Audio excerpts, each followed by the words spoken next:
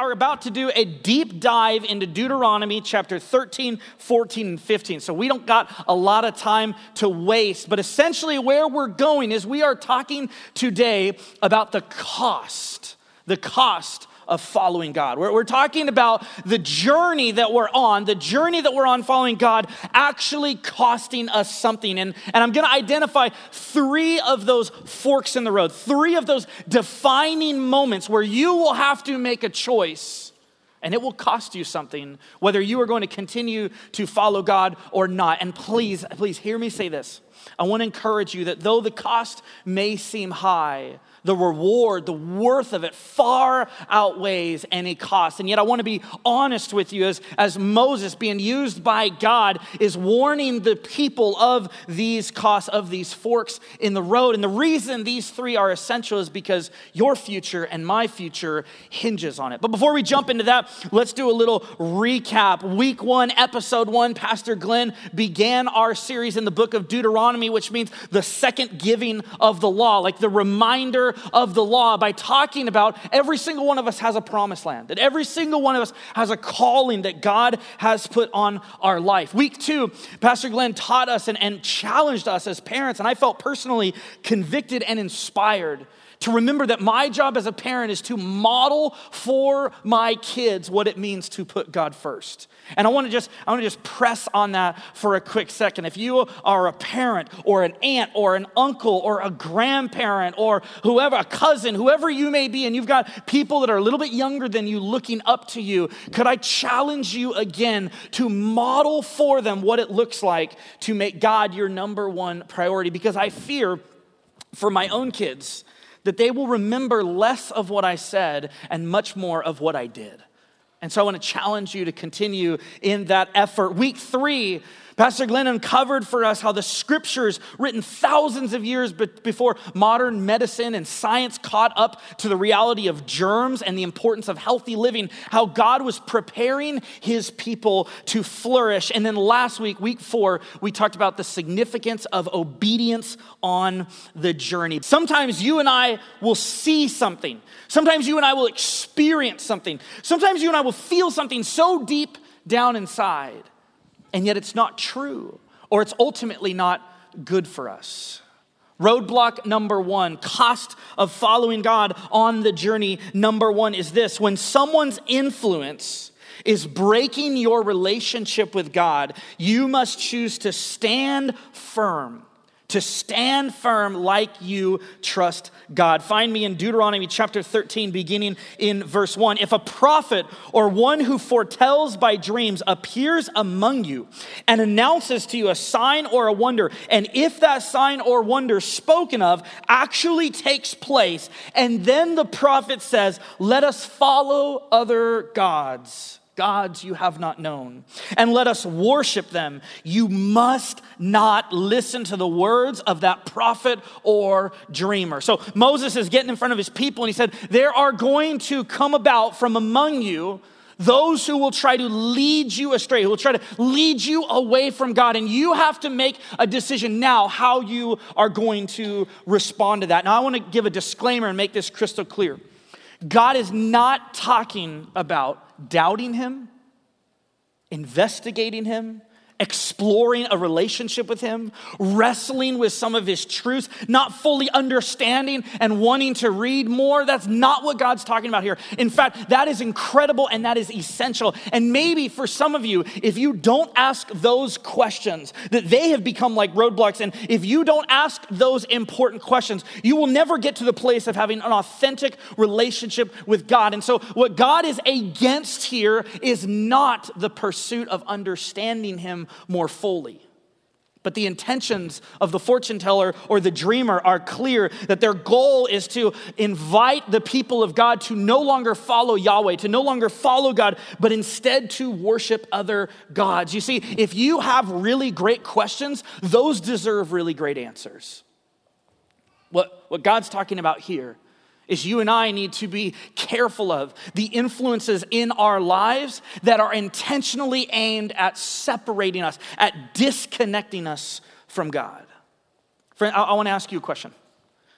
Is there somebody in your life, are there people in your life who just their very influence is causing you to take steps back and away from God. It's not that they're asking great questions that's causing you to sort of be spurred on and investigate more and have a deeper faith, but just their influence, their friendship, some of the things they're into is just causing you to take a step back. I want to talk to the students for a minute here. That it can be so easy to be influenced by our experiences and our feelings and what another friend might say or even a teacher might say. And students, I want to encourage you that because it can be so tempting to follow our gut, to follow the feelings, to follow the experiences, that we need to recognize, you know what, they may not be good for us. That even though what I'm seeing might make sense, it doesn't mean that it is entirely true or that it is good for me. But adults, maybe there's some people in your life, maybe there's that group of friends, and you're just going, you know what, just when I'm with them, I'm just not strong enough on my own.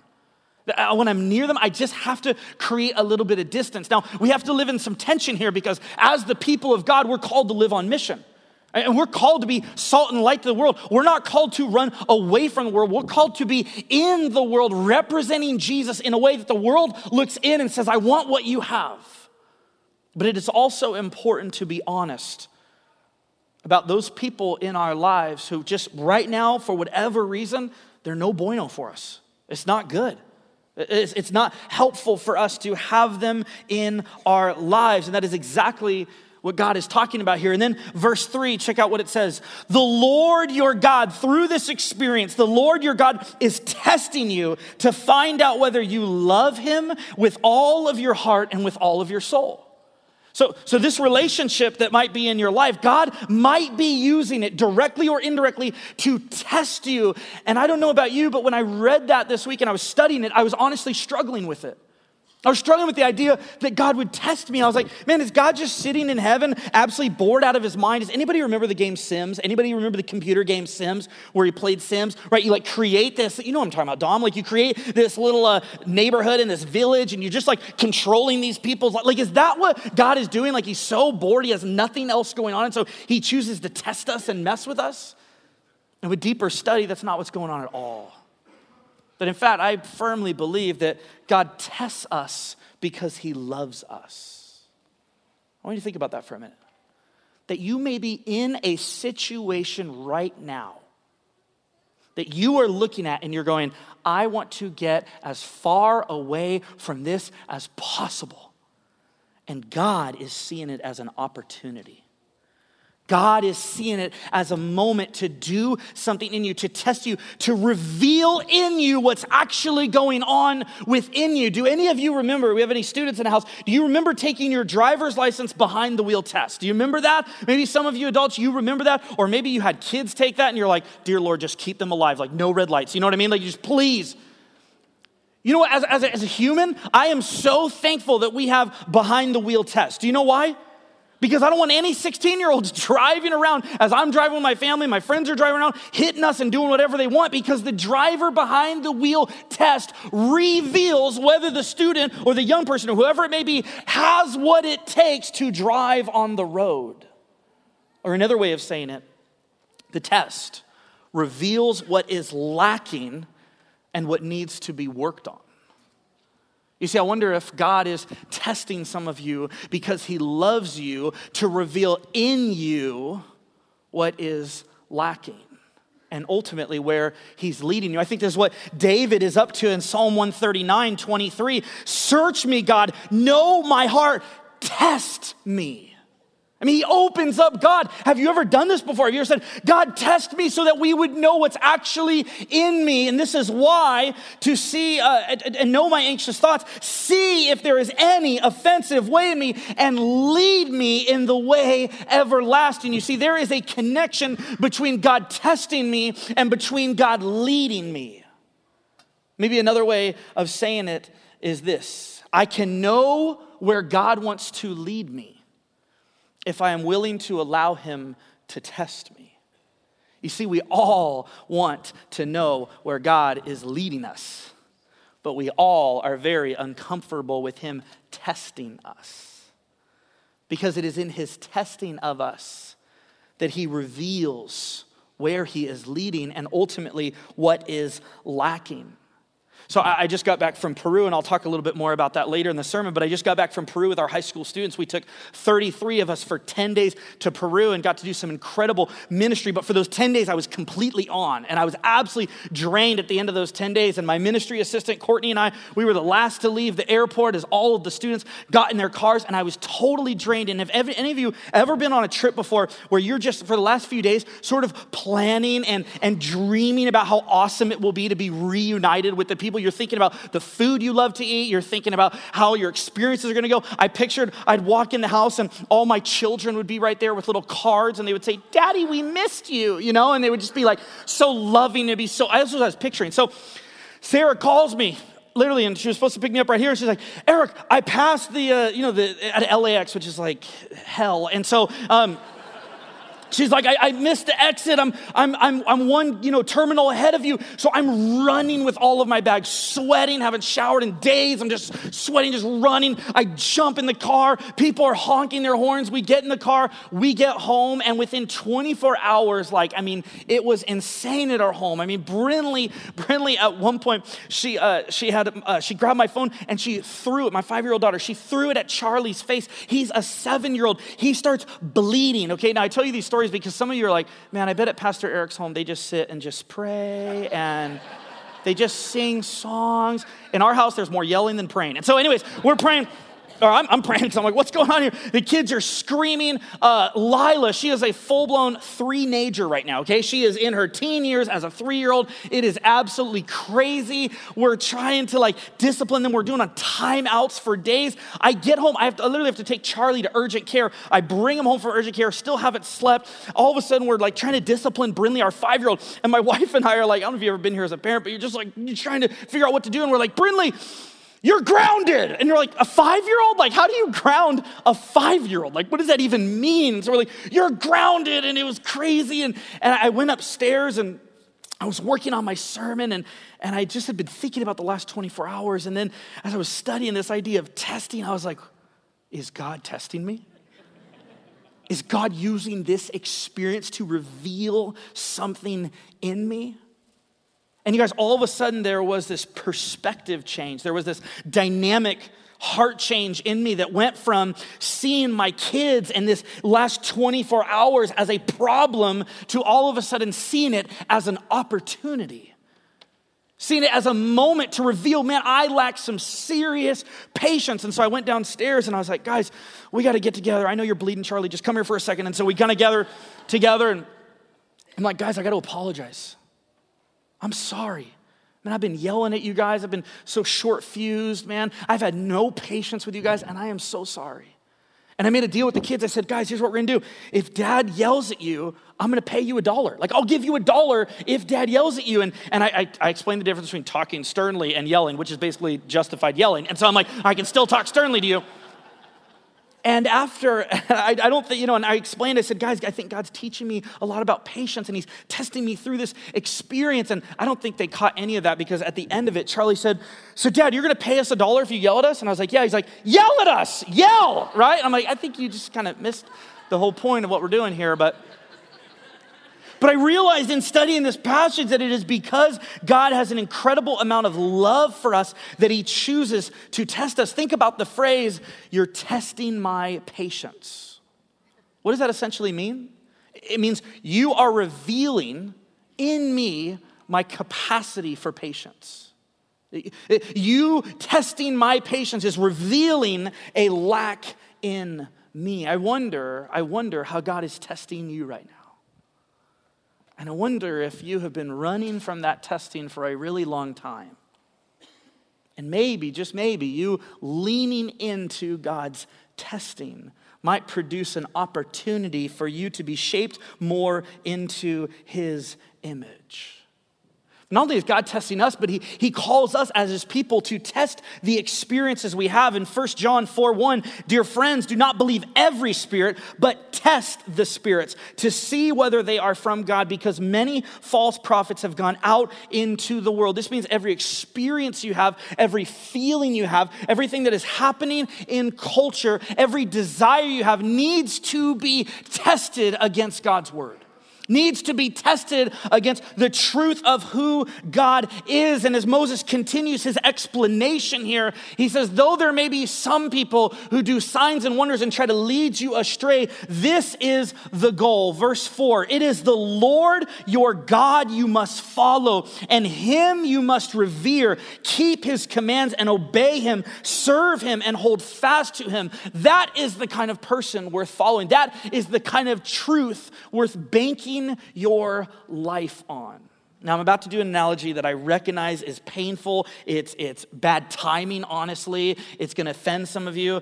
But last night, I bought some Chick-fil-A, okay? Now, I recognize that you can't get this today, okay? That this is like a hot commodity that's worth thousands of dollars today, and you can't get this. But I was thinking about this because I love Chick-fil-A so much. Heaven's food. I'm just obsessed. And I was thinking about how what I love with my Chick-fil-A sandwich is I love some of that Chick-fil-A sauce. Anybody else like addiction to the Chick-fil-A? Yeah, it's so good. So I love this Chick-fil-A sauce. But what I realized is that within me is this insatiable desire to chase after feelings, experiences, signs, wonders, confirmation that what I'm doing is just okay and God's fine with it, that I am constantly chasing after the sauce when maybe God is desiring for me to chase after the protein. That God is desiring for me to be filled with, to consume, to enjoy, to be satisfied with something that can actually take care of me. I mean, even though it would ultimately kill me. But anyway, just because it's so bad for you, but the meat in it. And here's the thing, I think a lot of us spend so much of our time chasing after the sauce. And I don't know about you, but I got little kids who, whenever we get Chick-fil-A, sometimes they love to open it and just scoop their hands into the Chick-fil-A and eat it, which takes off a year of your life every time you do that. But everyone knows you can't live off of this. You can't. But what's beautiful about this, I'm not getting down on signs and wonders and experiences and encounters with God, but it needs to be layered on top of God's truth. It needs to be layered on top of God's word. It needs to be layered on top of what it means to actually follow God. And when these two are brought together, it is a holy, sacred moment. Amen, right?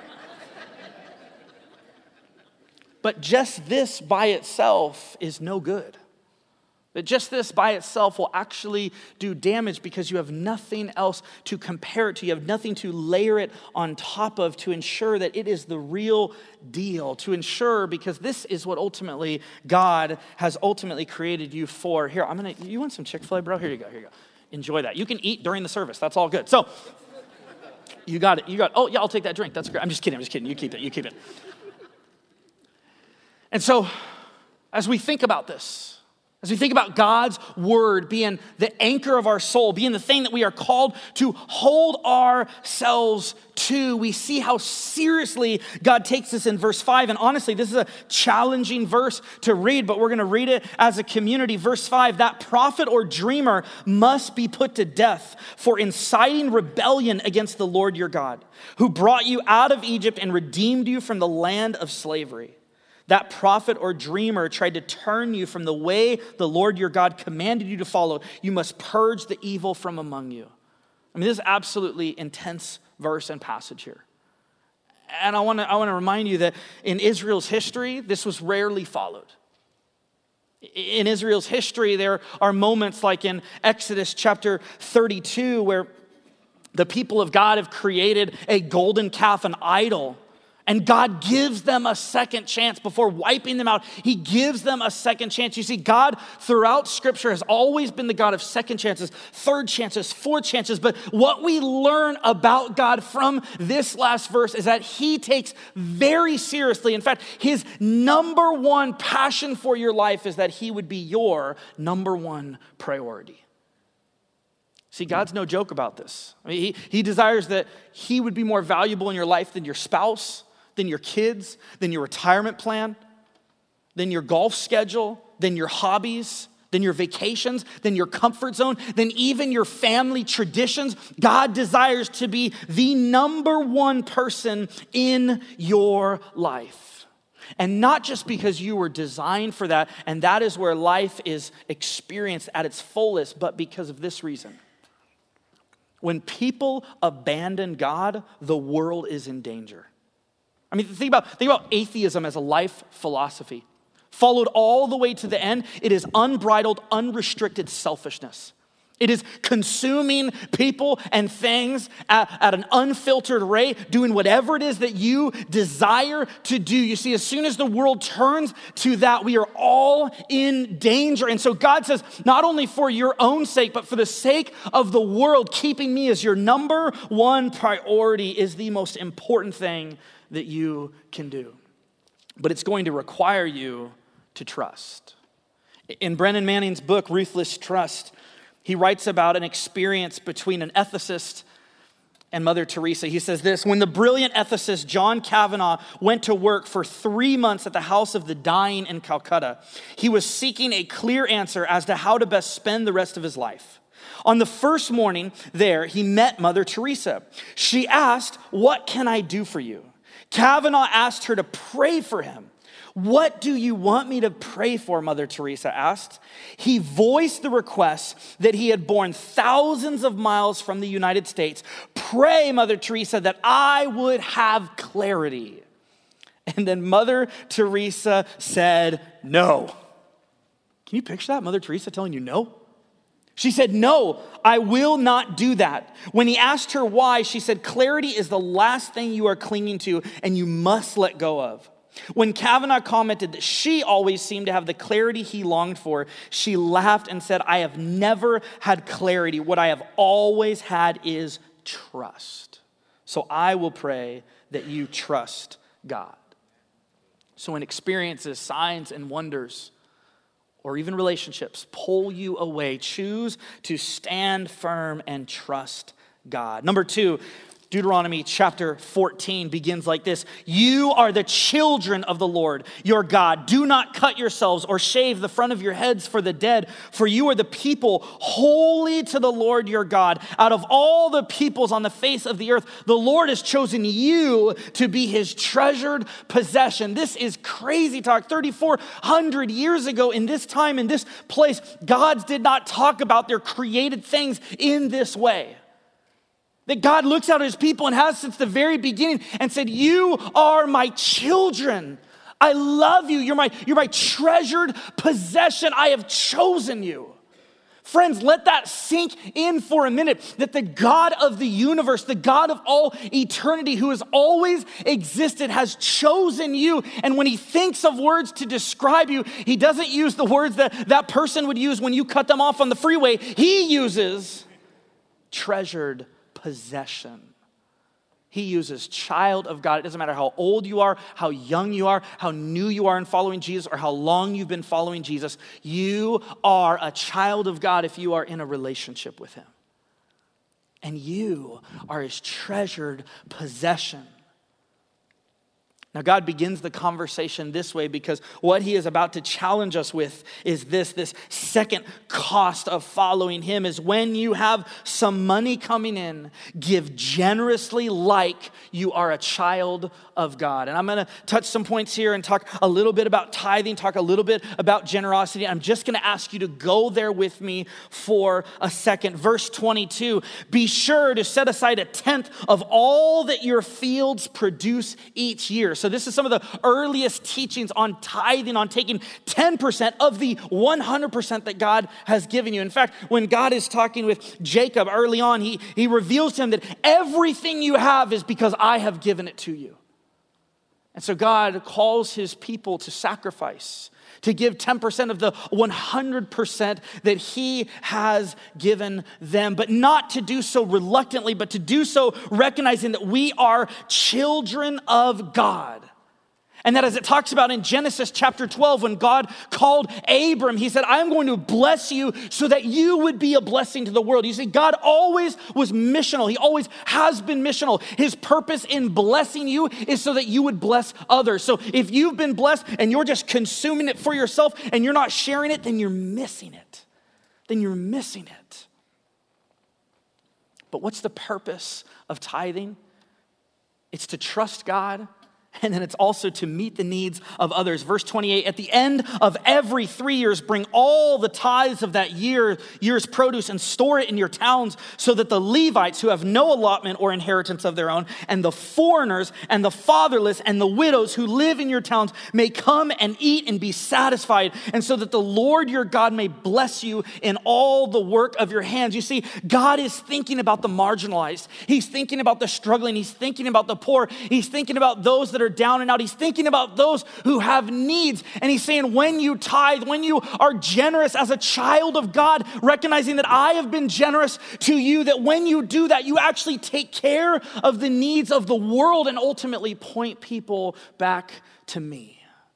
This last week, as I was sharing, we were in Peru with a bunch of our high school students, and it was an absolutely incredible experience. I'm going to show you some photos, but what I got to experience firsthand was an amazing work that God is doing through Purpose Church missionaries, John and Natalia Gunderson. I mean, they have a church out there called Refugio Community Church, where John is the senior pastor. They run all kinds of events, women's conference or women's Bible studies, men's Bible studies, young adult, student. I mean, it's absolutely incredible.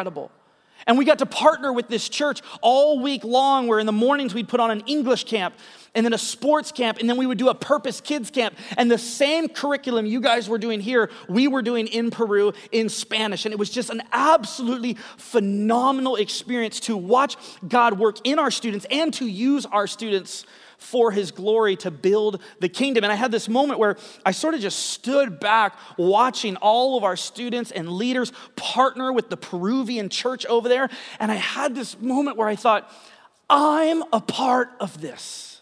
Like I get to be a part of this. I mean, because Sarah and I have chosen to give here and to sacrifice here and to tithe here, that I get to be a part of this, that just take Purpose Church in Peru, that every single week in Purpose Church and in Peru, there are young adult life groups happening. And that is happening because you all give and because you all are generous. That every single week there's Awanas and kids ministry in Peru and at Purpose Church. And the reason that God is expanding his kingdom and bringing little children close to him that will change the world forever is because you have chosen to be generous. I think about the outreach that they're doing there. They have an orphanage that's run by the country. It's a public orphanage for girls that are ages 4 to 18. Many of them have been sexually abused. And John and Natalia have partnered with them, and they go in and they share the love of Jesus with these girls. And our high school students got to go in there, and one of our high school students got to share her story. And as she was sharing her story, she got up in front of all of these girls with a translator next to her and said, you know, before I really knew Jesus, I used to cut myself. I used to struggle with that. It was a coping mechanism for me. But God has freed me and healed me and changed me. And I have this bracelet that I wear. And I wear this bracelet because it reminds me of God's faithfulness. It reminds me of what my wrists used to look like. But now, because Jesus has changed my life, I'm free of that. Well, after she finished sharing, this Peruvian girl who's about the same age as our high school girl came up to her and said, can you tell me more about this? Tell me more about this Jesus. And they got to talk and share. And there on the spot, this Peruvian girl surrendered her life to Jesus. Hold on. Church, she surrendered her life to Jesus. And I don't know how that would have happened except you. Except you gave. You see, we get to be a part of this. We get to partner with God. Shoot, we need to take a second offering here. You know what I'm saying? Like, God is so good how he uses us to build his kingdom. It's why here at Purpose Church we say the local church is the best place to invest financially, because every dollar you give goes further, faster. See, friends, I believe the church is a holy mutual fund. It's this opportunity for you and I to make investments that will ultimately outlive us. Some of you would say, Jesus doesn't talk about tithing. He actually did. In a passage, Matthew 23, he challenges the Pharisees and the religious leaders. He says, woe to you, teachers of the law and Pharisees, you hypocrites, you give a tenth of your spices, mint, dill, and cumin, but you have neglected the more important matters of the law, justice, mercy, and faithfulness. You should have practiced the latter without neglecting the former. Jesus' teaching here is essentially this: just because you give doesn't mean you can be a jerk, okay? And that's what we need to say too. Hear me, I'm not just saying give your money. If you're a faithful tither here, but you treat people horribly, God's not okay with that, right? He's not like, well, you gave me $20, so I'm gonna let that go. That's not how it works. That God wants to change your heart and create a desire in you to cheerfully give that is ultimately an outflowing of the fact that you are a child of God and you go about treating people as such. In 2 Corinthians chapter 9, as Paul's teaching his community about being generous, he says, each of you should give what you have decided in your heart to give, not reluctantly or under compulsion, for God loves a cheerful giver. So maybe it's not 10% for you, maybe it's 5%, maybe it's 1%. I don't know what it is for you. But I want to encourage you that as you choose to give faithfully, that you get to be a part of the great work that is happening all around the world. There's this couple that I read about a few years ago that in July of 2010, this older couple named Violet and Alan from Canada, they won $11.2 million in a lottery. But what's incredible about this couple, and the reason they became famous, was not because they won $11.2 million, but because they chose to give 98% of it away. People, when they were interviewed, said, yeah, this is just who this couple is. They gave it to their churches, they gave it to their charities, they gave it to some community groups in the area. But here's what's fascinating about the story. 1 year later, July of 2011, Violet passed away. So here's this family who won $11 million, and they could have for 1 year spent it all on themselves. And then with her passing would have been all the joy and all that money. But instead, this couple chose to make an investment that literally outlived them. Friends, you and I have an opportunity to trust God with our money, to give so that the foreigners, the fatherless, the widows, those who don't have might be provided for and might know God at a deeper level. That you and I, every time we give faithfully, God does something that ultimately will outlive us in his kingdom. And lastly, Deuteronomy 15, when you are tempted, as we are in our culture, to objectify people, to treat people as tools, objects to be consumed, whether that's through pornography or through a business that we're dealing with, or through somebody who works for us or we interact with, we're so tempted to just objectify people and use them for our own means. God commands his people to prioritize people like you have been freed by God. Deuteronomy 15, at the end of every 7 years, you must cancel debts. This is how it is to be done. Every creditor shall cancel any loan they have made to a fellow Israelite. They shall not require payment from anyone among their own people, because the Lord's time for canceling debts has been proclaimed. You may require payment from a foreigner, but you must cancel any debt your fellow Israelite owes you. Now, pause on verse 3. I read that for the first time and thought, what's going on there? Doesn't God care about the foreigner? We just learned that. Why would he say you can keep the debt against the foreigner but not against the Israelite? Well, Jewish scholar and Deuteronomy expert, a guy named Jeffrey Tigay, he says this: foreigners were normally present in a country for purposes of trade. Goods or money given to them on credit were usually investments or advance payments on goods, not loans because of poverty. So you see what God's saying here is those quick investments, those quick payments for goods, that's not what I'm calling you to cancel. What I'm calling you to cancel is these long-term debts that you are holding against your own people, the kind of debts that are crippling each other. And I don't know who this is for exactly, but this question just came to my mind, and I'm just going to ask it and maybe just pray about it. Maybe it's for someone here, but the question is this: who owes you a debt that God wants you to cancel? Who owes you a debt that God wants you to cancel? It might be a relational debt. It might be a financial debt. It might be some history. I don't know what it is for you, but I just want to ask this question, not sure who it's for. Who owes you a debt that God wants you to cancel? And then lastly, verse 12, if any of your people, Hebrew men or women, sell themselves to you and serve you 6 years, in the 7th year, you must let them go free. And when you release them, do not send them away empty-handed. Supply them liberally from your flock, your threshing floor and your winepress. Give to them as the Lord your God has blessed you. Why? Verse 15, remember that you were slaves in Egypt and the Lord your God redeemed you. That is why I give you this command today. So then he says, if somebody offers to be your servant and they're doing such a great job and you want to keep them, release them, and don't just release them to figure it out on their own, but go above and beyond to bless them and provide for them. Why? Because you have been abundantly blessed and freed and provided for by God, which leads to my second question. And I'm not sure, again, who this is for, but here's the second question.